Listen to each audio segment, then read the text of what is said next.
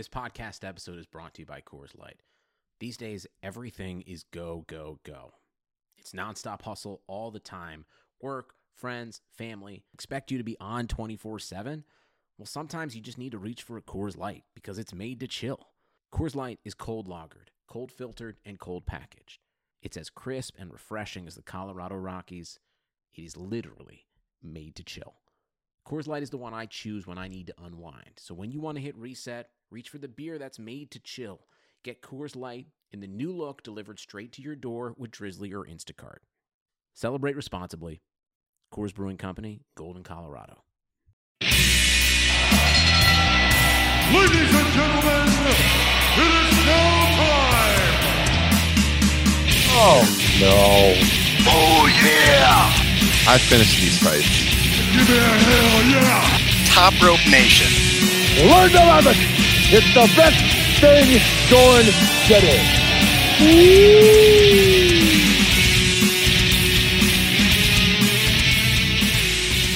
What's up? What's up? What's up? Top Rope Nation, episode, I believe, 206. I probably should have checked. I think it's 206. My name is Ryan Drosty, here with Kyle Ross, Justin Joint, here to break down all the latest in the world of professional wrestling. And boys, no shortage of things to talk about tonight. We're really excited about this one. Kyle Ross, welcome back to your show, Top Rope Nation. How you doing tonight? I wasn't aware I'd ever left. It's been a long week, man. Sometimes it's like we do the show Thursday night, and then like that is a long week to get to the next show. Although we might be a little more active here in the coming days, which we'll be talking about here in just a minute. Yeah, to be honest, since the last time we've done a podcast, the European Super League has both started and folded. Yes, much to Justin's delight, right? Yeah, I was going to put out an actual press release, but I guess I just announced it here that I am starting a Top Rope Nation Super League podcast where it's just me and my takes. Hey, man, I'd be down for it. A little spin-off podcast. Why not? I am going to need you to do all the recording and engineering and sound mixing and all that stuff. Yeah, it's just like, hey, man, just mix this for me and I'll just spout off in European soccer for an hour. I need this release. Justin, how are you doing, by the way, man? Well, how's your week going? Good. No complaints. Other than, when I have to watch WWE television.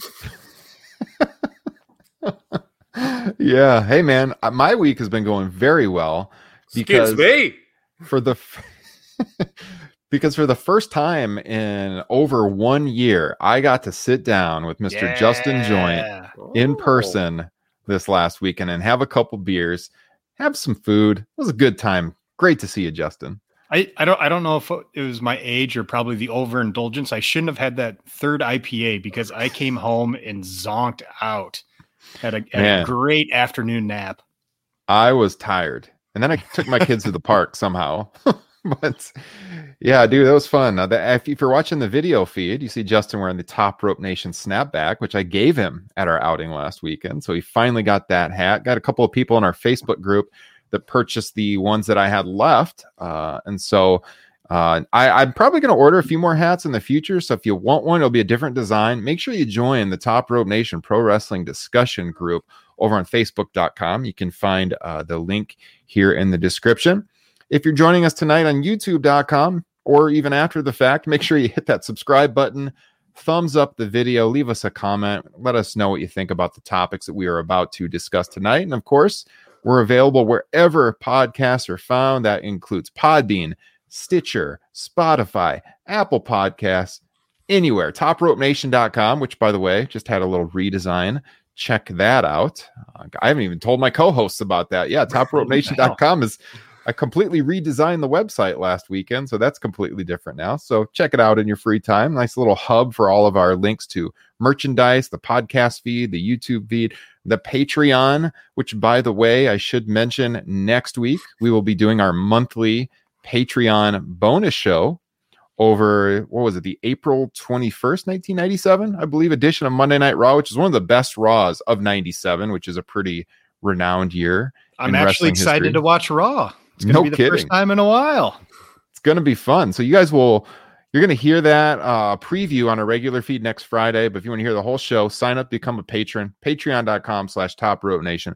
All kinds of bonus content, including a new feature coming next week. Kyle Ross, what do you think about this locker room deal we're going to be starting next week? I broke the news on our Facebook group. First time we've talked about it on air. Locker room should be a lot of fun. It's going to be me and Kyle. Unfortunately, Justin doesn't have an iPhone, so he won't be able to participate yet, although they're supposed to be adding Android soon. Your initial thoughts, Kyle, on what we're going to be doing with locker room, and then I will kind of explain it. I'll tell you what, man, we're going to bring all the candy back to the locker room. Yes. We're getting the boys their candy again, man. So if you haven't heard of Locker Room, it's kind of like Clubhouse. It's an audio app. Like I said, it's only available right now on Apple devices, but basically it's a way to do live shows. It's almost like a radio show. We're going to be doing a show once per week with Locker Room. We just signed a deal with them through August where they're going to have us on and doing an exclusive show to Locker Room once per week. Make sure you sign up, download it on your iPhones, follow me on there. It's at @Droste, DROSTE, or follow Kyle at TRP Kyle. And when we go live, you'll get a notification and then you'll know we're on there. And basically it's going to be like a radio show. We're going to be able to take callers. It's going to be very freewheeling, just whatever is on your mind. We're going to talk about anything going on in the wrestling world at the time. We'll try to get to like a set schedule as we move forward with this. Right now, I don't know exactly when it's going to be. We're still deciding, but we're going to start next week. After the fact, if you're not able to join us on Locker Room, I will have the audio file from it, and I'm going to release that weekly on our Patreon feed as a bonus show. So there's another incentive, yes, to join the Patreon show.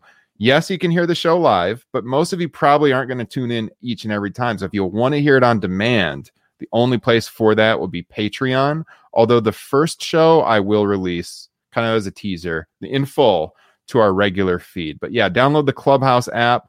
Check out Patreon. Ryan Huffman in the chat right now.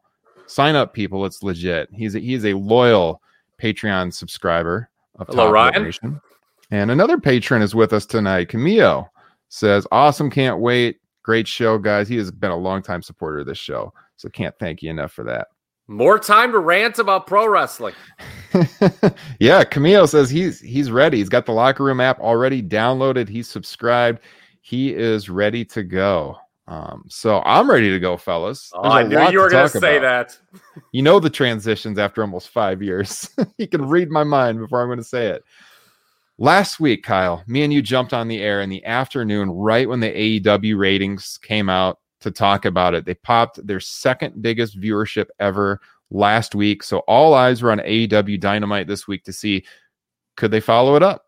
Are they going to hold that audience? Was it just a curiosity factor, or are they actually going to have, that bigger audience now that they're no longer going head to head with NXT? And they held most of them. Last week, they did a 1.219 million viewership. This week, 1.104.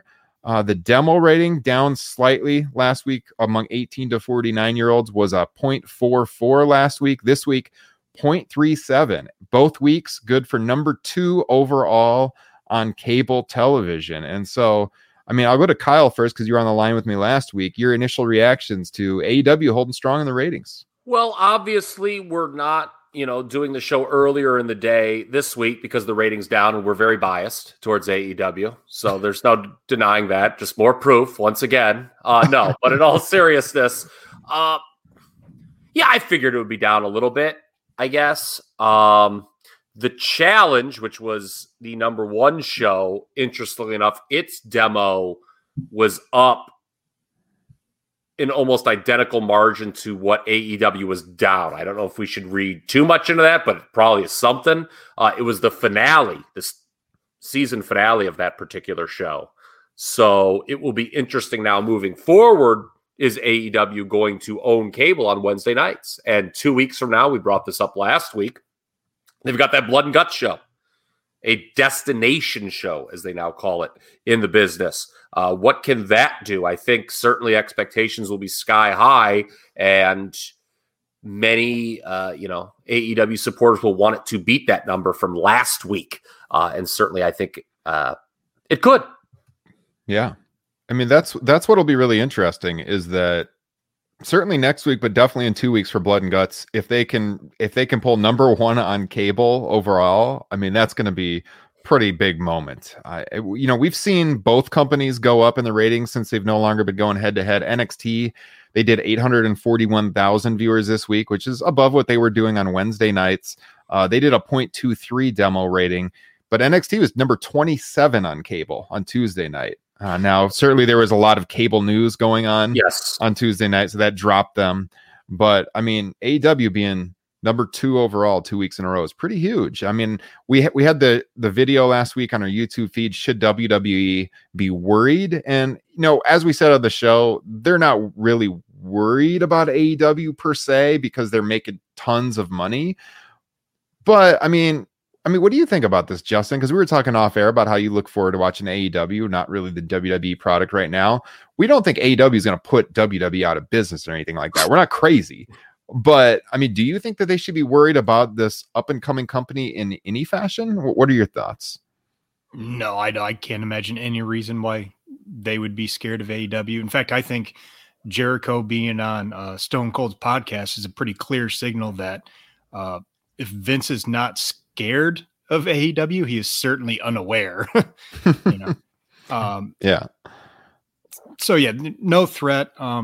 It's just fun to have an alternative, in a pretty consistently good show too. And the surprising thing about that rating for me is, last week coming off the heels of a kind of a ho-hum show, and the last 2 weeks have been really good, and that's kind of without anything to really hook you or make you really want to watch the next week's shows. It's just the fact that it's a solid 2-hour wrestling show.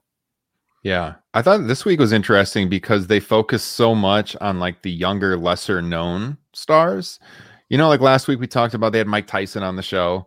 And this week it was all about the young talent, really. And it didn't matter. I mean, they still popped a big rating.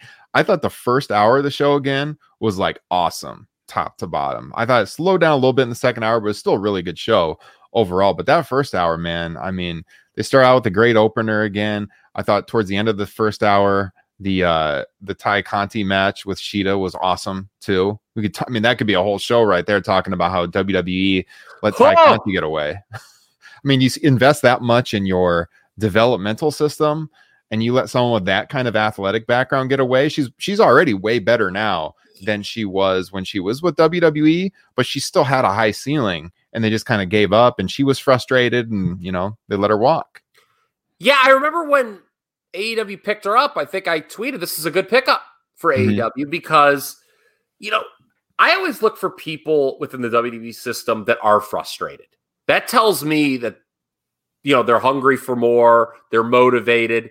And like you said, here she goes. She's out of that PC and she's just way better.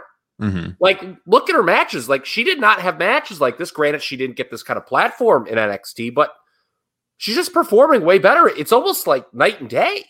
Yeah. You got to wonder what they're doing at the PC. You talked about, the younger guys. I mean, it was a tremendous showcase last night. I guess probably 2 nights ago by the time the folks are listening to this, most people, for not only the future, but the present of AEW. You mentioned the first match. We should talk about the last match too with Darby and Jungle Boy. Darby put into a main event position 2 weeks in a row.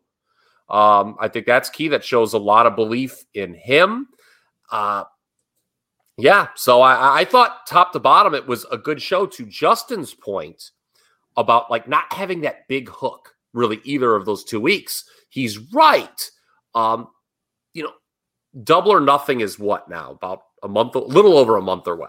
Yeah. And there's really no strong indication what the main event of that show is going to be, is there? Or like what is the main event? I mean, we have the Elite, right? The Bucks just turned. That is kind of the main event angle. And, Moxley and Kingston have their issue with, the whole Elite group. But what is the key match they're building to right now in AEW? You'd assume that after Blood and Guts, it's MJF and Chris Jericho again is really the only high profile one I could think of. Do we think, because they can't run Moxley and Omega again? I was thinking about this, earlier today. Are they kind of protecting the Omega Rich Swann match for Impact, and that's why they're not? And that's why they're not announcing anything. I think so. Which also is kind of odd that they didn't really promote that show at all. But I don't know. Tony Khan was kind of big timing him a little bit, talking about how he's paying to be on Impact, and if they want to be, they can pay for advertisements on AEW. But yeah, I mean, you would think when you have your world champion in a pay-per-view match this weekend, you might mention it a little bit, but they didn't. But I think, definitely, probably protecting the Swann Omega match. Yeah. Do you think they're going back to Christian Cage? Like, it's something. Remember, they had him come out. What was that? Maybe his first week on Dynamite. He picked the title up, looked at it, and then there's been nothing with Omega and him since then. I'm just wondering, like, you've got to have Kenny Omega in a world title match on that show. I wonder if they go back to that. I get the feeling with Christian Cage, they're doing the slow burn. I mean, he even said as much that he doesn't just want the title shot. He wants to earn it. And I can't assume like a month, 2 months of matches is going to be enough. Yeah. But I mean, who knows? There doesn't seem to be a whole lot of other options. Yeah, I mean, and they're doing the thing with him and Team Taz. Obviously, I don't know if he's going to keep going through, but I wish Team Taz would win more. I know they do on the other shows on Dark and Elevation, but I like Team Taz a lot. Yeah. Especially Hook, possibly a future world champion in this business. Hook could be the guy. Ricky Starks, thank God he's okay, by the way. Yeah. He almost came close to not being able to walk anymore. Yeah. That was scary. That main event you mentioned, Kyle. So what did you guys think of that? We got Camille in the chat saying Jungle Boy will be the new TNT champion soon. I think with Jungle Boy, it's going to be interesting to watch over the next couple of years, because I think the Jungle Boy gimmick will go away and he'll just become Jack Perry, eventually. But he's a rising star, or we've talked about him since the start of AEW. I mean, he's got the pedigree, he's from a famous family. Obviously, this is an optics business. He looks good on TV. He can work. He's got some star power. He's got connections. I think this is a guy who definitely at some point should be TNT champion. Well, and most importantly, literally every time after he makes his entrance and the match starts, I have to go to YouTube and replay his entrance music. He does have a great theme good. song. I knew that's where you were going. And that's it's funny, when you said, maybe they'll tone down the Jungle Boy thing, but you've got to lean it. That's the whole thing with the entrance there. So they got to keep that. But, it is fascinating. Like I mentioned to my wife, I'm like, oh, do you know who Jungle Boy's dad is? And she says, no, which is, I assumed that was going to be the answer. And I was like, Luke Perry. And she said, what? That's crazy. Yeah. So, I mean, it's a real interesting tidbit. Obviously, there's gonna be people out there. Oh, why don't you mention that, guys like Billy Gunn and Sting they're not spring chickens or Jericho. Yeah, we know that. But for the most part, I mean, in the key positions of that show, it was kind of people given the opportunity to sink or swim, so to speak, right? You had Page and Starks open, Conti and Shida at the top of the hour, and then Darby and Jungle Boy main evented. So, by the way, I mentioned my wife Billy Gunn was 57 years old. She goes, looks way better than that Undertaker. and then goes, quote, he should beat him. Billy Gunn should beat the Undertaker. I told her would not be a popular booking decision in most wrestling circles, but hey, you can go for it. I'd laugh. Get Cammy on this podcast. Yeah. Yeah, she's got the real hot takes in that household. Yeah. My wife brought up one time, she was like, we should do a podcast sometime where all the spouses came on with you guys. That would be kind of entertaining.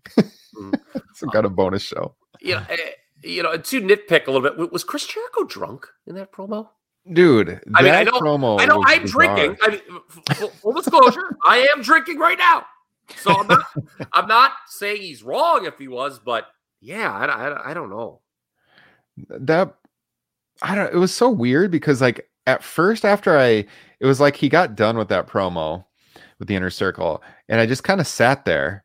And I was like, I don't really know what to think right now, because like the way he delivered it, he was like so crazy and maniacal and just screaming and yelling.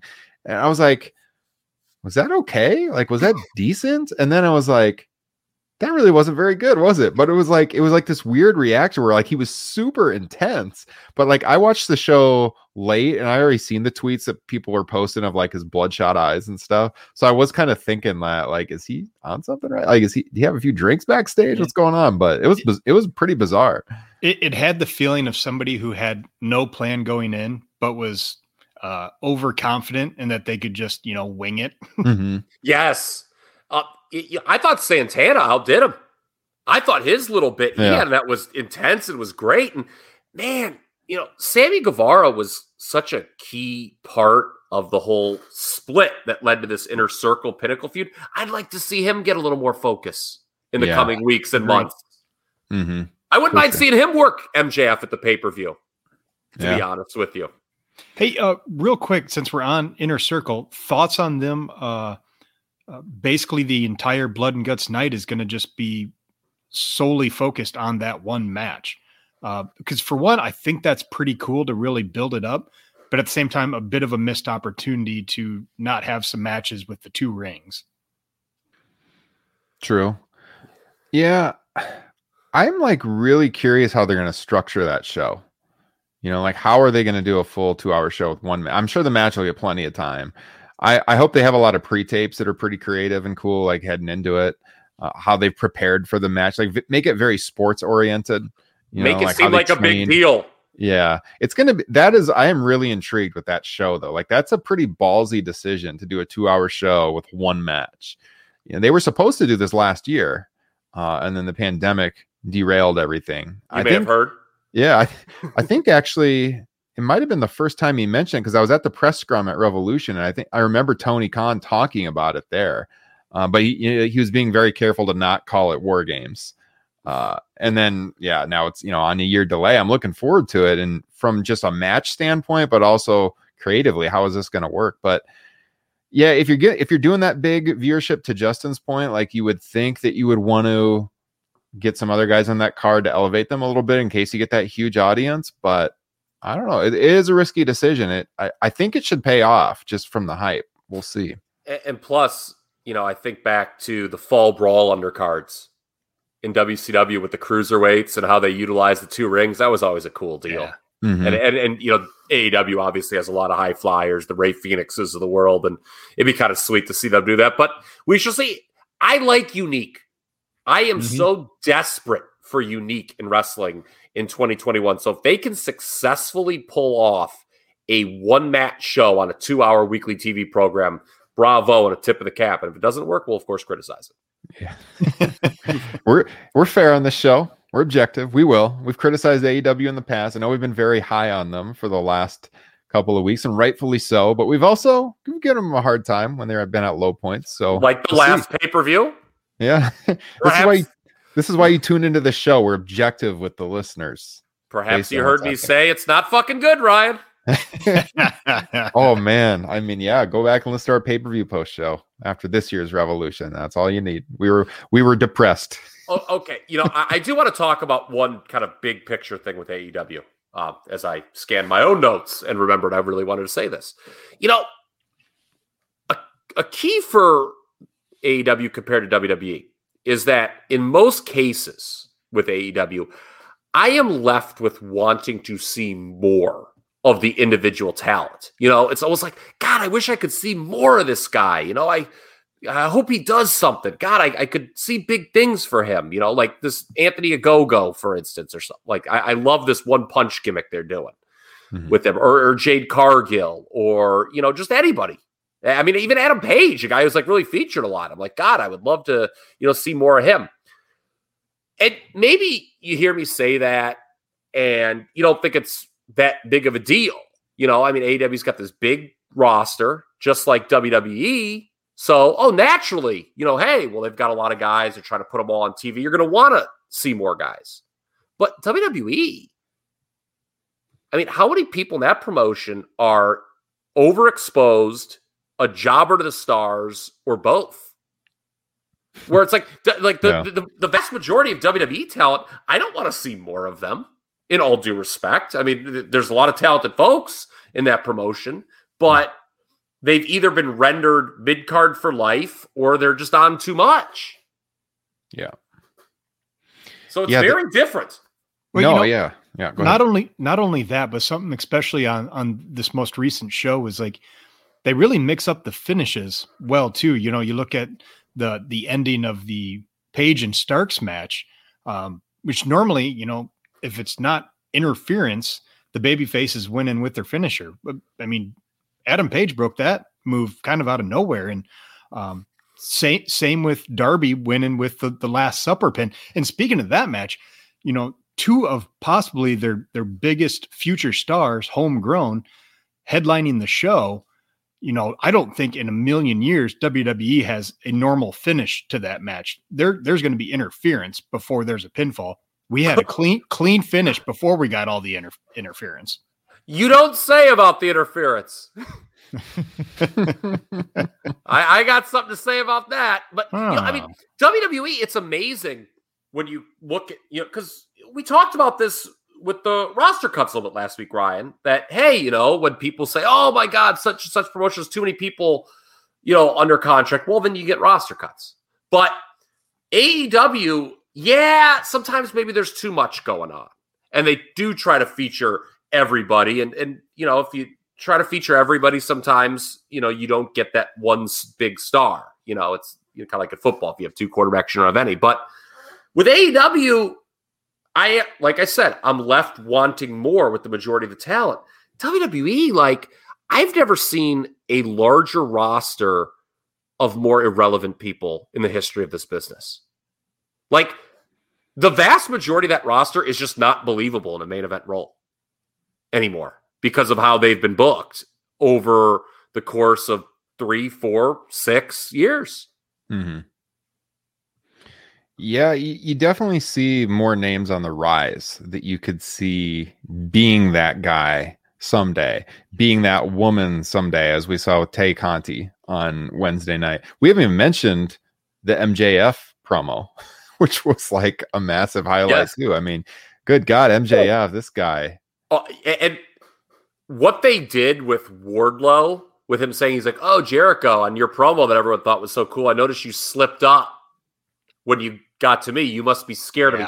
That was so cool how they did that, how they took something that happened and then that wasn't supposed to happen because Jericho flubbed his line and they wove it into the storyline.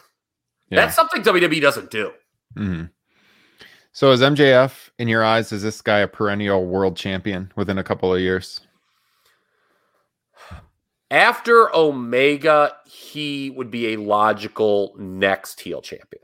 Mm-hmm. Agreed. The economy is made up of real people doing real stuff, and it affects everything. Which you obviously know since you're a real person doing real stuff.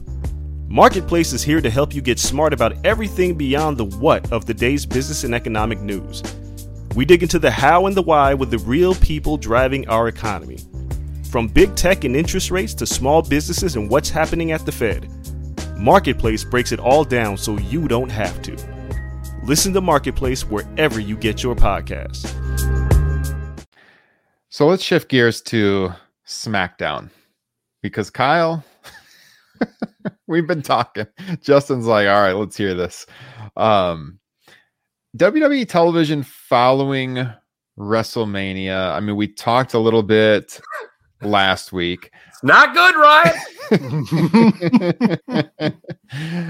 Oh boy. So let's go back to SmackDown. So we're establishing Cesaro now as the next challenger, you would think, to Roman Reigns. He works Jey Uso in the main event. He's given Jey Uso the swing. Out comes Seth Rollins. Couple of forearm shivers to the back of the head. Kyle Ross, your thoughts? Wasn't good, was it? So, okay, let's back up to the start of the show. Well, actually, let's back up several weeks on this podcast. I believe I said, okay, Rollins is obviously going to lose to Cesaro. He's going to put him. You got the sense that Rollins really wanted to put Cesaro over at WrestleMania. And that's cool, whatever. But I also said, sorry, that's my phone. Trying to share the video out in the group. Okay, sorry, that threw me off here. I heard I was like, God, who's that tool? I'm like, oh dear God, it's me. Anyway, so I said, okay, that's fine and dandy. Cesaro's gonna get his WrestleMania win, but who wants to bet that like Rollins is gonna get a world title shot before Cesaro? Oh man. Okay, remember I said that. Not. Yeah. Okay, and well, lo and behold, who answers the tribal chief at the start of SmackDown? Cesaro. Okay. All right. By the way, I believe, Justin, you've mentioned this in the past. We need a music change for this Cesaro. Yeah. It's a lot better than it used to be. But yeah, it's still it's not fucking good, Kyle. It could be a lot better. Yeah, I don't know. It's sort of reminiscent of like Perry Saturn in 2000. You know, like we're just like very generic. Anyway, it is better than American Alpha. Well, I mean, yes. So is Bob Backlund's theme in 1994. Yes. He had no music, just for those keeping score. Andre the Giant. Yeah. Yeah. Anyway, so Cesaro comes out. Roman kind of blows him off, which is fine. It fits his character. But, they go backstage, and Cesaro wants the match with Roman. I believe he talked to Adam Pearce and Sonya Deville first. And then, they go to Heyman. Heyman cuts a promo. It sort of buried Cesaro. Okay, I don't know if I like that. And we get a Jey Uso match out of it because, of course, Cesaro is not on Roman's level. He must go through Jey Uso first. Okay, I thinking to myself, kind of been there, done that with every SmackDown babyface that goes after Roman, right? You got to go through Jey Uso first. But at least Cesaro's getting the win, right? Tonight. So, hey, a second big win for Cesaro in a row. Nope. Because as you pointed out, Ryan, Rollins interferes, and I guess we're going back to that feud. So my point is this. If you're going to do that finish, and it was a horrible finish, it was such weak interference. Like, you're right, he just gave him like a couple forearm shivers, Rollins. And then he ran to the top of the ramp and just started emoting or whatever the fuck he was doing. I mean, it was very bad. I'm not done with you. I was like, oh no. He was fiending. Yeah, it was very bad. And so if you're going to do that finish, why not just make your TV a little bit more compelling and have Cesaro work Reigns as the TV main event? In the sense that, like, because it's like, if you're a Cesaro fan, I know you guys are both big Cesaro fans, not that I'm not, I love the man's work. I've just kind of given up any hope that he's, going to do something meaningful in this promotion. So it's like, you're kind of disappointed, though, if you're a Cesaro fan, that you're getting a Jey Uso match when he asked for Roman, right? Again, think from a fan's perspective. Mm-hmm. But in the back of your head, you're like, well, at least he's going to win. Well, not only did he not get the big match, he didn't win. So it's like, it's kind of like a double kick in the gonads. So, I mean, at least if, you're doing Cesaro and Roman, you could do a thing where, oh my God, Cesaro had Roman Reigns beat and that frickin' Seth Rollins interfered. You get actual heat. Yeah. On Rollins. This just feels like heat on the promotion. I thought an absolutely abhorrent finish to Friday Night SmackDown. And I'd be less critical. Okay. But do we really have faith that the WWE is going to play a successful long game with Cesaro here? That he's going to, beat Rollins again, and then he's going to move on and beat Jey Uso when they have some inevitable rematch? And for the record, I think we all know he ain't beating Roman Reigns anyway, which is a big picture thing. So I just wanted to share that. I thought it was just absolute trash booking. Kind of what you just laid out is what I hope happens. He gets another win over Rollins, beats Jey Uso, and then hopefully you can get maybe 2 pay-per-views against Roman Reigns. And huge Cesaro fan here. I don't think there's any world in which he should beat Roman Reigns for the world title right now. But they could put on awesome matches. the promos would probably be a problem. I wasn't really offended by anything except for when Cesaro came back and gave the interview about what Heyman had called him, like about having Neanderthal arms or something like that. It's like, come on, man. Yeah. Has it come to this though, where wrestling fans are just like, the bar's so low that we're just like, I just hope our favorite has a good match. Like, I mean, I don't want to sound like, fucking Cornette here, but that's kind of like sad. Also sad, and I don't know what to make of this, but I know you guys, Ryan, I believe it was you on the Twitter feed, took umbrage with, Goldberg talking about Cesaro. But you've got like Jerry Lawler. I think this was on the WrestleMania pre-show. Well, I think fans are just finally starting to get into this Cesaro. They didn't really know how good he was before now. And it's like, what? Wait. Like, he's been around for how long? Yeah. What did Bill say about Cesaro? I didn't see that. He put him over and said he'd like to work with him. Oh, okay. Yeah. I've always liked that Goldberg. Yeah, I've always said that. He's a good guy. Great in the ring. Now, why do you think it was me that took issue with that, Kyle? Because you panned Goldberg. You took cops out that. All right, totally unnecessary. Yeah, I know it was. So, but like, I laugh so hard at this like notion. I think fans are just getting into Cesaro. Motherfucker, people were begging for this guy to get a push 7 years ago. 7 years ago, I did not have a child. I was not married. I weighed about 30 less pounds. I didn't know me yet. No, this podcast hadn't even started yet. Yeah. I mean, that fans are just getting into Cesaro. The goal of this promotion. And Lawler did. Well, maybe he came up with that on the top of his head. I kind of hope he did, actually. If somebody fed him that line, that's hideous. To your point about Cesaro and Rollins, it feels like you could go two routes with how they do this. And of course they went the route that is like less engaging, I think, for me and all of us. You could look at this like, okay, we want Cesaro to be the next challenger. We've got a month until the next pay-per-view, WrestleMania Backlash. They're calling it now, May 16th. So we got like 4 or 5 weeks to kill. We could either build up Cesaro week to week to be like a challenger, putting him over strong that you think could actually take on Roman Reigns, or we could kill some time by like keeping him wrestling Seth Rollins for a few weeks. And it feels like they went with the second option. He's going to continue wrestling Seth Rollins.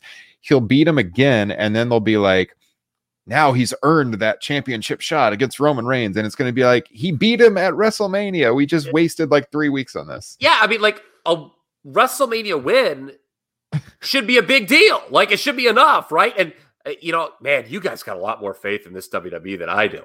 Okay, I'm not convinced Cesaro's winning a rematch against Seth Rollins, and I'm not convinced that rematch isn't taking place at WrestleMania Backlash.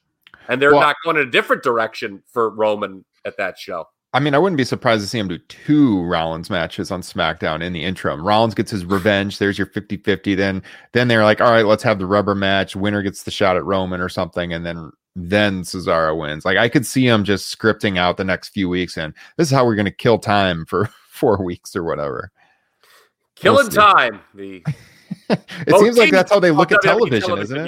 Yes. Well, killing time. The problem is on the flip side, if you wanted the clean finish with Cesaro just beating Jey Uso and therefore showing Roman Reigns he deserves a match, you can't put Cesaro on the mic to hype up the match for, however long you're going to wait till you actually do it. I mean, you do kind of have, that's the problem with Cesaro. You kind of have to drag it out in certain ways. See, but that's a problem I have with all modern. We talked about Double or Nothing. I'm being fair to everyone. I love the idea of a main event being announced with plenty of lead time and being hyped to death. If we can't do that anymore in wrestling, I just wonder why. Like, why can't we just, like, UFC does these big pay-per-views, right, for these matches. And I know it's not apples to apples, right? They don't have the weekly TV and all the hours of content to fill. But, and I'm not saying they should announce these matches 6 months in advance. But, man, like, I think just dragging it out, what's the main event going to be at the next show? Like, you wonder why there's no attraction of casual fans. That's why. Yeah, I agree with you 100%. But because I just think that I know what you're saying, Justin. That's the way they do things, WWE. But I just want to see main events announced and hyped to death. And if you feel that, well, we're not confident we can hype this, then what the hell are you doing in the wrestling business? To be quite frank. Mm-hmm. So I don't know. Do you guys have any more on Charlotte because of Cesaro? Because I got something to say about Charlotte now. Yeah, let's go to Charlotte because they did this angle with Charlotte. You know, she's been back now for 2 weeks. I think the heel character she's been doing has been really good. I've enjoyed her promos. I feel like she's played heel before, but she's come back with kind of an edge and a little like ramped up a notch from her previous heel characters, I feel like. And, you know, she comes out, she gets involved in this main event match, or she wrestles in the main event this week, I should say, against Asuka. There's the distraction finish with Rhea Ripley, and then Charlotte goes nuts and attacks the referees. She gets suspended, storyline suspension. Apparently, from what I was hearing, she's going to be off to have some kind of dental surgery for a while. I don't know how, like, what the recovery period is for what's going on, but that was the last I heard, was that she was having some kind of dental surgery. At least that, maybe more. I don't know. Yeah, I mean, there was a real hubbub on Twitter today with, you know, people taking Dave, Meltzer's comments out of context, because for simply pointing out what everyone has known since the beginning of time, it's a cosmetic business. I mean, I don't think, you know, people should be dragged through the mud for pointing that out, quite frankly. Was that his big point? I missed this too. Yeah, I mean, he basically pointed out it was a cosmetic business, right? That you know, it was like, it was something about that she was self-conscious about her looks or something. Was that the thing, Ryan? Mm-hmm. Am I getting that? Yeah, you're right. Right. You're right. Okay. You're right. Wait, now isn't there somebody in the company who's basically their biggest superstar who came back with some shiny new whites? Roman Reigns had his teeth done. Mm-hmm.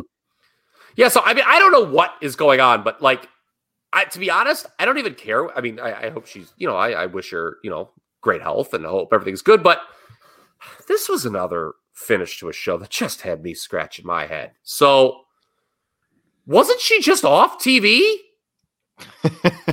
Why would you bring her back for 2 weeks just to write her off again? I know, that's what was bizarre. Yeah. Is the left hand not speaking to the right in Stamford, Connecticut yet again? I mean, I know, Ryan, you talked about the promos. They're not bad. I thought the one with Asuka, you could have, you know, the whole, like, you know, when she was like talking about how Asuka speaks was bad, but that's a different story for a different day.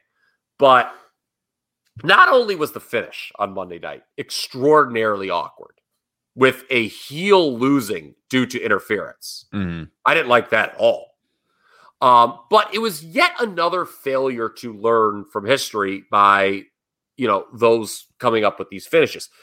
This whole notion of flipping out, quote unquote, and attacking WWE officials, that's no longer an effective means to get someone over as a heel. And it goes back to the Attitude Era that they love to promote so much. As that era, as I check my notes here, establish that kind of behavior as a babyface move. As a matter of fact, later in this podcast, we are going to talk about someone who had a documentary made about them who made a career out of stunning authority figures. And look no further than Survivor Series 2019, when they tried this same deal with Charlotte, and she got cheered against Ronda Rousey. Remember when she went crazy at the end of the match? And what's really sad this time, I mean, I know there's no live crowd, you got the Thunderdome, but like the cheers have just been replaced with total indifference on the booking, and that's just what you don't want. So I just don't know what they're thinking. Like, why would you heat up Charlotte like that after a loss, you know, when she's been only back on TV for 2 weeks? Yeah, I mean, that was my thought too. Is when I first heard about it, she's taking some time off for this. What the hell did she come back for in the first place then? Other than, I guess the thought was they could get more heat on her since she's been away. I don't know, but yeah, it really doesn't make a lot of sense. Like our, you know, and the way that WWE treats its officials, totally nameless, literally nameless folks, right? Like there was always also that Vince, don't mention their names. Mm-hmm. So there's no like personal attachment to these referees at all. They're just people counting 1, 2, 3 in the ring. Like Is anybody sitting out there? I would love to hear from the people, in the chat room. Like, is anyone sitting there like, oh my God, I can't believe that Charlotte Flair. That was totally over the line. That bitch. Nobody's saying that. This is like the most outdated way to try to like get heel heat I've ever seen. It just didn't work. Well, there are those people, but at the time we're recording this around 10 Central Time, it's kind of past their bedtime. I guess, yeah. I mean, I don't know, man. Even kids, like, to me, it's just like, it's a baby face move when you flip out and attack. I mean, it goes back to, Ken Shamrock. I mean, I'm not saying this is that, but I mean, it's just, I thought it was terrible. Just terrible. Yeah, I'm not a huge fan of it either. Overall, Raw, I thought was pretty dreadful. I'm also not a huge fan. I mean, I know we're only 2 weeks into the experiment, but Adnan Virk, not a fan so far. I mean, I'm not sure that this is a type of role. Like, everyone's saying, oh, take it easy on him. He just started. But, like, why do they hire people that are growing into the job, like, live on air on a 3-week show? It doesn't make any sense. So I have no sympathy for, hey, you're... Well, give him a couple of weeks. We shouldn't be on the flagship show of the WWE then. Thank you. That is such a key point, because I actually don't blame him at all. No, he's being thrown in the deep end, like you said, right? And it's funny. It speaks to how WWE views commentary, right? Just totally replaceable people. Oh, we'll just throw any person with a broadcasting background behind the microphone and they'll do just fine. And, I just think back, and I know I'm more of a commentary guy maybe than both of you. I mean, Justin's actually in the past, you've talked about how you're able to block out commentary. Special talent. But, I think of all my favorite matches in the history of this business, I can tell you who the commentators were. Commentary is, to me, can be such a value add to the presentation. And WWE just doesn't treat it that way. I mean, when was the last bit of quality commentary in a match that you could think of? Seriously. Oh, I mean, Joe was good. They let him go. He was by good, far the best. Like, what is like the last WWE match you think of that? Oh, that match had great commentary. Like you think of, I'll just pick something easy that everyone remembers. Like Hell in a Cell with Foley and Undertaker. Everyone remembers Jim Ross's call in that match, the famous lines, oh my God, he must be broken. His God is my witness, he's broken half, stuff like that. Like now, like there's just no personality to these announcers. Say what you will about, Gorilla Monsoon and Jesse Ventura back in the day. Those guys felt like authorities on wrestling when you listened to them. Yeah. And, it's not just WWE, because it's funny. I mentioned Adnan Virk on our show last week, Ryan, when we were doing it. I was like, compared to a lot of the other ESPN guys, I didn't mind him when he was with Baseball Tonight. But ESPN kind of does the same thing as WWE with its flagship show, Sports Center. I mean, how many people on that are just like nameless and faceless now? Like you turn on Sports Center, like, oh, it's that person, but you don't know their name. Whereas when we were growing up, you had those strong personalities on Sports Center. It goes into sport, like for games too, like the NFL, NBA. You used to have strong announcers, and I just feel like now these TV executives don't value commentary, and I don't know why. You know what's also weird about this is that they hired a guy without extensive combat sports background. And I know wrestling's not real, but I would lump it into combat sports commentary of like how you build up the fight, the match, right? If you look in the past, they've hired people with no wrestling experience, but who came from the combat sports world, like Mauro Ranallo. Well, yeah. I know we have opinions about him, but still, like he had experience there. And of course, he had called New Japan too. But also remember, boy, this was 15 years ago when they were going hard to try to get Mike Goldberg from UFC. I mean, there's another guy from the combat sports world. Adnan Virk is like, yeah, he's been in the sports world, but not combat sports. I got to assume he knows almost nothing about professional wrestling. And he was a studio host at ESPN for people who aren't familiar. He was not I don't think he did play-by-play for Sunday Night Baseball, did he? Correct me if I'm wrong. I don't think he so. might Not have- that I know of. But- I'll check his Wikipedia page while you're talking Yeah, about yeah, it. check me. But I just remember him mostly as the studio host for Baseball Tonight, which is a totally different skill set than being a play-by-play guy for a live television show, or for Yeah. I should say for a live wrestling show. Yeah, I mean, he was on Sports Center for TSN early in his career. It looks like basically all studio work. Yeah, Baseball Tonight, ESPN, college football, studio. So I mean, Yeah, it's different. I mean, even Renee Young, who we all love, she is great in her role, like hosting, like kind of the back, like the studio-esque WWE shows, but she struggled by her own admission when she was a color commentator. It's a different skill set. he did like a little bit of hosting of boxing events, but Okay. I don't there know you go. about play-by-play. Okay. I don't think extensively or anything. Yeah. Well, I mean, it could be worse. I mean, But I mean, to me, again, it's just like a very, very bizarre hiring. Like, why you hire someone for your flagship show? That's like, how do you throw him out there cold? Again, like, it's not his fault. He got the job. He wanted the job. But like, if you don't have experience doing it, how do you expect it to be a success? And then to have someone growing on the job, like the fan base turns on him. I don't know how that works out. Maybe he'll turn around and end up being one of the greatest of all time. Who knows? But like, as of right now, it hasn't been good. The other thing I wanted to say about him is, if you close your eyes for a second, and this is not an insult, I guess this is a compliment because this guy's a friend of ours. He's been on the podcast before. Close your eyes and listen to Verk talk. Sounds just like Chris Van Vliet. Their somebody voices else said that. I Did read really? that. Yes, somebody Yeah. else did say that. Yes. Well, Chris Van Vliet is on the Blue Wire Network with us, friend of ours, but their voices are very close. God, he does. You're right now. Oh God, I'm not gonna be able to get that out of my you head. won't be able to unhear it now. Well, So just like Chris Van Vliet. All right, He's off to a better start than General Adnan in the WWE. We can yes, say that. that's for sure. All right, let's wrap it up with this Stone Cold Steve Austin documentary, because we definitely want to get to this. So I've been really looking forward to this for a long time. The A&E, I think there's 6 of them, the biography shows that they're going to be doing. 2-hour show on Stone Cold 8, Steve Austin. Actually, Is it maybe 8? even 9. Yeah, it's a lot. It's quite a Oh, bit. wow.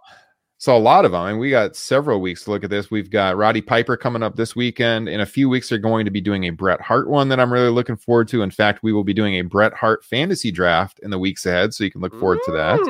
That'll be our tie-in when the Bret Hart episode airs. So the Austin one, the first one, I mean, a really good way to kick it off. I want to get everyone's thoughts on this. Overall, I have to say, kind of like I wrote in our Facebook group, I really, really enjoyed it. I don't think that these shows are necessarily written for people like us, because we know the ins and outs of Austin's career like pretty well. But I think as like a broad overview of his career, plus it's new footage of him talking about it. So even though we've heard him tell these stories before, I mean, he's telling it. It's a different sit down interview, so that always makes it a little bit more interesting to see the footage. I mean, you're talking about the biggest draw in the history of the wrestling business. Just to kind of relive all that, even though I've seen it countless times, is always an entertaining broadcast. I did think that it struggled a little bit with how they told the narrative and how it jumped around. This was one of our critiques on Dark Side of the Ring, which we've always been super complimentary on, except for one episode, and that was the Bret Hart episode. And Kyle, you said at the time that one was like, just from a documentary perspective, a little bit hard to follow. Yes. And I thought with the Austin one, like the timeline, like the narrative of it got a little difficult to follow, because they skipped over some things. Like they didn't hardly talk at all about the Bret Hart feud. His rise just kind of happened, and then they went to the Owen injury. And then like they kind of hit like the highlights of his run on top. Like they concentrate on what happened with The Rock. But like it didn't really progress like in a linear fashion, which is like what I like in documentaries. So that was like one little nitpick I had with it. But overall, I mean, I thought for the general audience, it was extremely well done. I really enjoyed watching it. What do you guys think? I don't care. Either of you can go first here. I thought it was really good. I actually got a message from a buddy of mine who's not a wrestling fan, and he knows that I am, and he mentioned it and said it was really good. A not you already kind of said this isn't really for us. It's not on air to teach us anything about him. Although I did get a little bit of new stuff. The interviews with his family was really good, especially his brother. And then also, it was really gutting when he was talking about his being away from his daughters and how they lived in England for a while. And he was on the phone with one of them and she had an English accent all of a sudden. He just kind of broke his heart. So all of that was really good. I agree with you most part for the kind of the beats of it, and maybe not so much the pacing, but the lengths of stories they were telling, the spaces in between. I was shocked. You mentioned they didn't really hit the Brett part of it, but all they showed of WrestleMania 13, one of the greatest moments in wrestling history that made him, they almost completely skipped that too. Mm-hmm. You just had the one clip of the bloody sharpshooter. That was it. Yeah. I mean, and that grabbed people. Cammy was in the room watching it. She go, "Oh my God." It's like she freaked out when she saw that. It's the greatest match of all time, baby. Yeah. So I had two takeaways from the documentary, just to build off what you guys were saying, and I'll go back to it in a moment. It's obviously very hard. We know this, to fit Steve Austin's entire career in a 2-hour window with commercials. I mean, my God, if I did it, it'd be like freaking 7 days long, the documentary, and they would tell me to get lost. But the two takeaways I had: one, we know there's attitude era fatigue. I'll use that term. Maybe I don't know if that's the right term, but I'm going to use it anyway, among a subset of the current wrestling fan base. However, when you watch a documentary like this one, it is quite easy to see why that era is so revered by people. And Kevin Owens had that quote, and I didn't write down the exact quote, but I'm sure you guys know what I'm talking about. Talking about how Austin makes it hard on them because no matter how good they are, people say, yeah, he's pretty good, but he's no Steve Austin. Yes, and that's the thing. And this is a star-driven business. I know WWE now, the brand is the star, but to me, you see a documentary like this, it kind of proves that the opposite is better when there's somebody bigger than the brand. Because you're not going to just want to watch, who wants to watch a documentary? WWE 5 hours a week just provides quality entertainment for 30 years. That's not very interesting. I want to know about the individual personalities that make the WWE tick, like Steve Austin. And to that point, I got to ask you guys this, and it's a bit of a rhetorical question. I figure you're going to agree here. How important were these strong personalities of that time period, 1997, 1998? Austin, Brett, Shawn, Foley, Rock, in the WWE's resurgence? Because I'm listening to this Vince McMahon talk a little bit about, when they first brought him in and he was the ringmaster. And Vince's like, yeah, I didn't really know what to do with him. I didn't think much of him at all.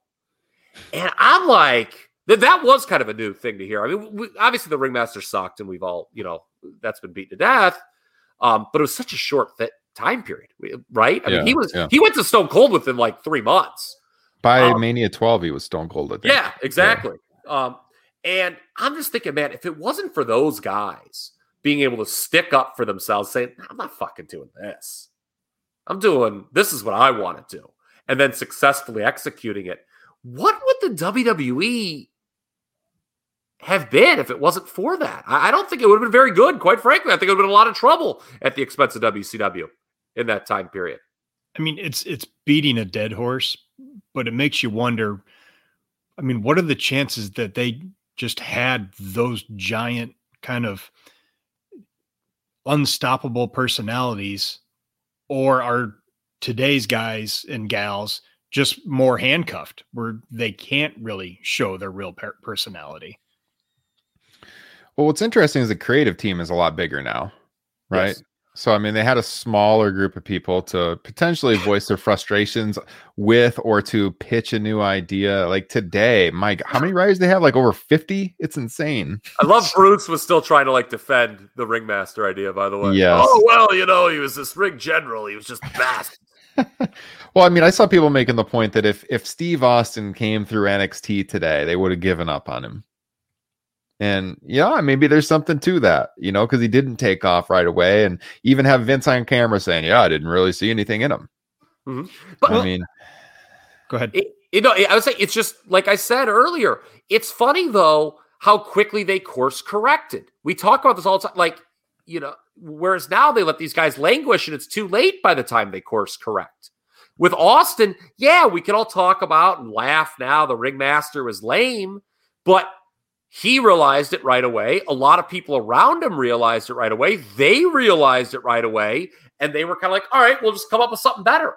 And the performer did. They went with, now, I'm not saying that every idea that every current performer is going to come up with is good. That's not the case, okay? But it just goes to show that, hey, if you give these people some creative latitude, you're going to get some hits. You don't need an 100% hit rate, but by God, if you get 3, that's all you need. I couldn't help but think of, and it was a reminder. I couldn't help but think of life on planet Earth watching this with all the things that have to go right with luck and chaos. You have to have all these certain chemicals and a lightning strike, and if we're any closer to the sun, we burn up, or if we're any farther, we're frozen. You have the moon the certain distance away for the just precise gravity. And that's kind of how it is with Stone Cold. You have all these small things that add up to what he was. Like, he had to get fired from WCW because he needed to have that bitterness going into ECW to cut those promos that caught the attention of Vince McMahon.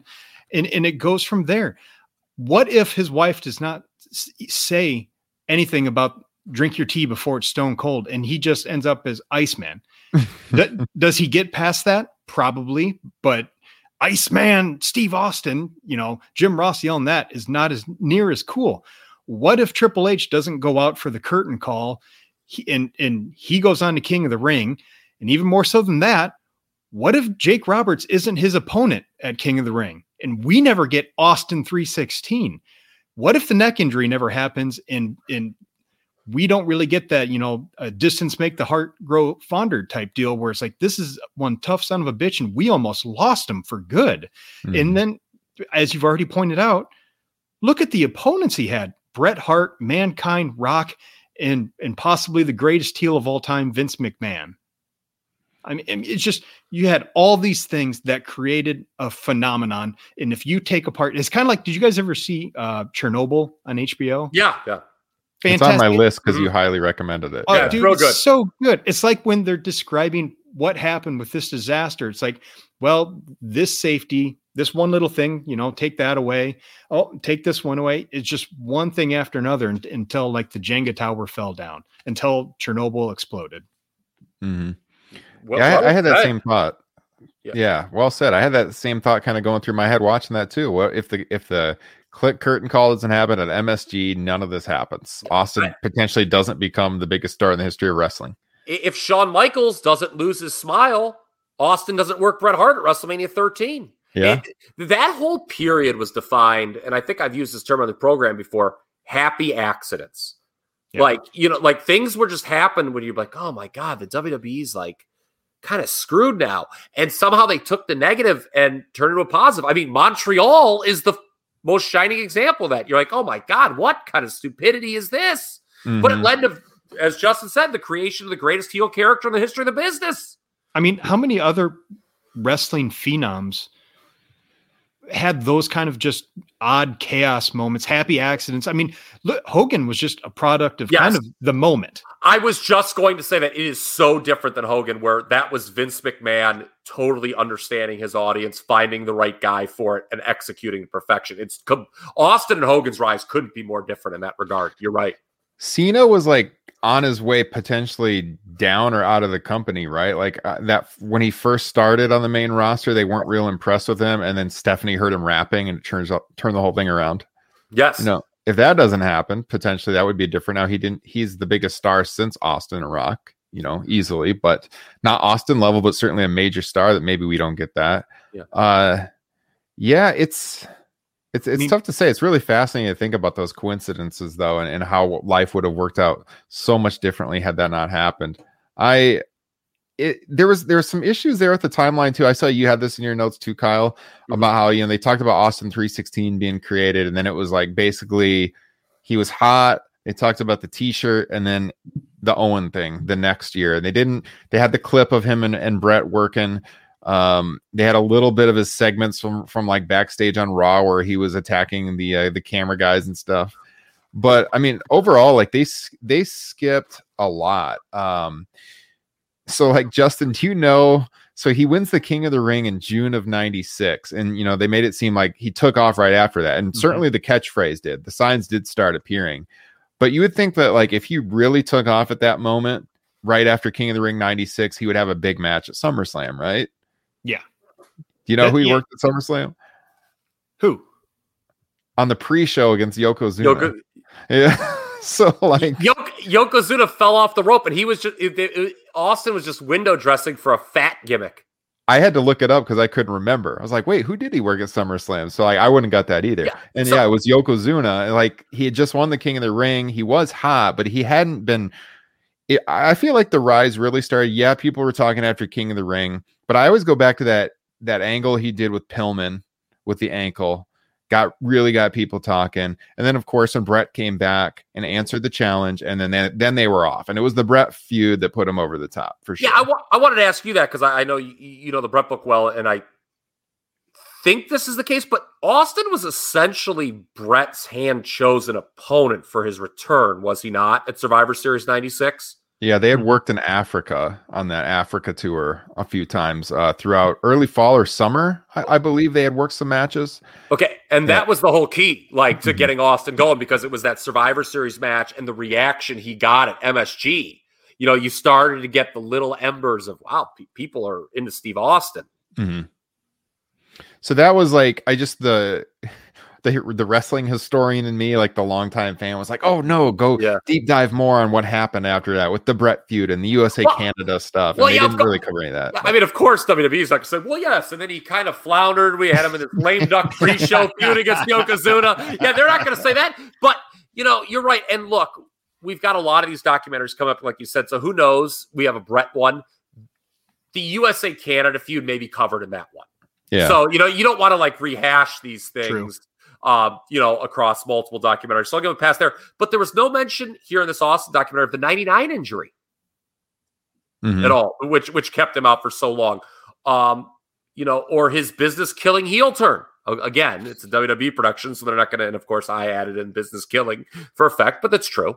And then, you know, most notably, I know a lot of people were talking about this earlier in the week, like the domestic abuse. They kind of painted it like he was going through some stuff after he left WWE. Obviously, they're not going because he's not going to do the documentary. Yeah, I mean, come on, there's no chance. There's. I mean, and to be fair, you know, people are going to want to. Oh, freaking wrestling! You know, they can't. Nobody in any walk of life. I shouldn't say nobody, but most people are not going to agree to a documentary. You know, and bring that up. They're just not. So I was not surprised by that at all. Just one last thing. I don't know if you guys have Justin in our text thread mentioned this Austin Mick Foley connection. Mm-hmm. You know, Mick was a talking head on this documentary. And I was thinking, it is crazy, the connection between these two guys. You know, started out, you know, I know Mick had a cup of coffee in 1990 in WCW, but they became regulars around the same time in 91. You know, had great 3-year runs there. By any objective measure, both were like real standouts for that promotion. And then they kind of both unceremoniously leave, go to ECW. Same time. Yeah. Same time frame. Yes. I mean, they were there together. I mean, cut probably some of the greatest promos in the history of this business. I mean, they showed the Austin one. I mean, Foley, the Kane Dewey promo. Yeah. I mean, it's just an all-time next level thing. Then they go to WWE around the same time together. And you think about it, Mick Foley wins his first world title the first week of 1999. Who was the guy who interfered in that match? Yeah. By the way, breaking glass. Yes, anyways. That is the greatest pop in the history of this business. Not this fucking Triple H at MSG in 2002. Hey, let me ask you something about Triple H. So when they talked about the curtain call and him not winning King of the Ring, I got to get your takes on this because I actually got my wife to watch most of this with me, and she was pretty into it. So that tells you it's good because she'll never watch wrestling. Yeah. But when these Triple H comments on, I turned to her and said something, and I really am dying to know what you thought. So Triple H said that, yeah, maybe he was a little mad when he found out he wasn't going to be winning King of the Ring. But at the same time, he was like, we got something really special here with Steve Austin. And he was really happy for him. Justin, you buy that? Well, no, but he recovered from it when they were talking about Austin 316 at the King of the Ring. And he was like, part of me was like, no, that should be me.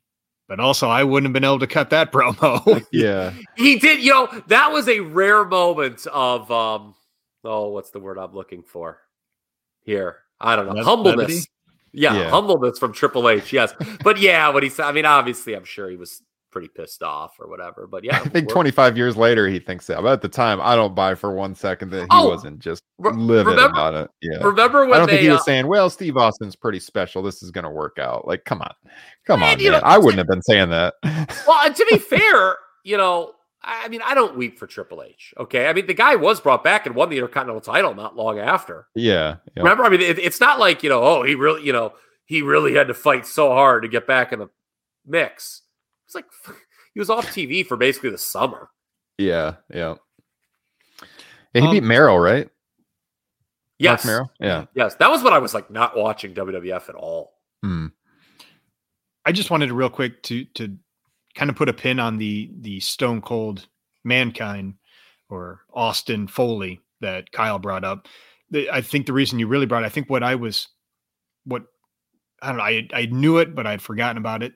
The thing that's really interesting and what are the freaking chances is Mick Foley was at Steve Austin's tryout to become a wrestler. Yes, that's what nuts. are the freaking chances of that? Yes, so crazy. Yeah, that's nuts, man. And we should do a podcast on Gentleman Chris Adams, by the way. Put that on the list. Connections there too. Yeah. So he's at Steve Austin's tryout, and 10 years later, they're having one of the very few Kyle Ross rated 5-star matches. Yeah. Glad to see you're paying attention. Yes. God, I love that match so much. So yeah, we'll be talking in the weeks ahead about probably most of these because I am looking forward to watching all of them. I think the Piper one this weekend should be really good as well. I also really enjoyed the Most Wanted Treasure show. I don't know if you guys watched that at all. It's an entertaining show. I'd recommend that as well. I'm into the memorabilia stuff though. Obviously, looking behind me if you're watching the video feed, but I think that's worth the watch too. If you didn't see the Most Wanted Treasures deal, good stuff. Check it out. So I saw it. I liked it. I just don't like nerds turning down almost $10,000 for another dude's shirt. I mean, I wonder how much of that is staged. It's got to be staged. I'm looking forward to the episode where they're hunting down Flair's robes, though. That should be pretty cool. So I did not watch because I did not like the commercial. I told you with Triple H, Stephanie with Triple H. Do you know this guy? I'm like, they're not on it that much though. Okay, you should watch. You should watch it. I'll give it a chance then. Yeah, you should definitely watch it. So yeah, check that out, guys. Also, as I said at the top of the show, download the Locker Room app. Join us. It's going to be call-in style, very free-flowing conversation. We want people on the show. We've been talking about taking call-ins for a while. This is going to let us do that through the Locker Room app. So, yeah, if you have an Apple device, look up Locker Room, download it. Follow us at TRP Kyle and at rdroste, DROSTE. And we'll be starting that weekly starting next week. So, yeah, you find us on Twitter at TRP Kyle, at Top Rope Nation. I'm at Ryan Droste there. Justin is at Justin Joint. Join the Facebook Pro Wrestling Discussion Group. Search Top Rope Nation Pro Wrestling Discussion. Would love to have you in there for our daily conversations on what's going on in the wrestling business. And as always, leave us that 5-star rating. Leave us a written review so we can read it on the air. And subscribe, whether you're on YouTube or one of the podcasting platforms. Any last thoughts, guys, before we hit the road?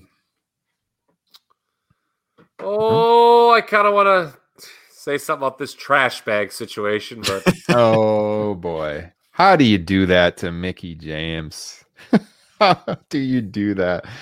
I had the tweet that she doesn't have the title, but she does have a trash bag from WWE. So maybe she should show up on AEW Dynamite and say, this trash bag represents that booking and that company up north, brother. Would be so great. A top 5 moment in this industry if she did that. Yeah, I don't know. Other than that, Daniel Bryan, a man who went to every doctor under the sun to get cleared, apparently now does not like wrestling anymore. Oh, that was heartbreaking. Yeah.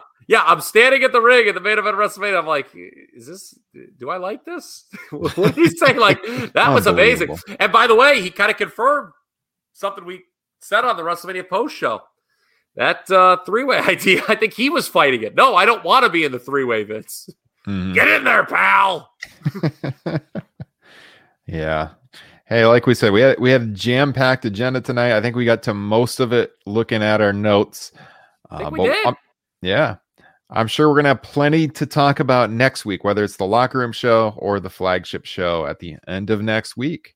I can't wait to talk about that Raw. I saw, people were sending out clips because it was the anniversary yesterday of the show. Of the 97 Raw that we're doing for Classics. Yeah. Yeah, that will be the show next week. That was a red-hot angle. Just so people are clear, it's the angle where Austin attacks Brett in the ambulance and beats his ass and stuff like that. Just a great piece of business.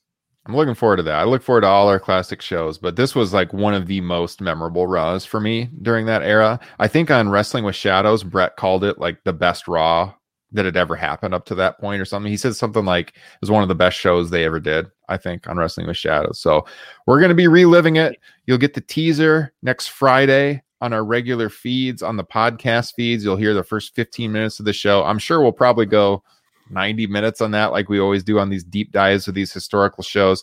We do that every month. It's a bonus show over on Patreon. Check out patreon.com/Top Rope Nation. A little breaking news just came in. Yeah. Just announced I'm withdrawing from the Top Rope Nation Super League podcast. It's over. Oh, well, maybe when they add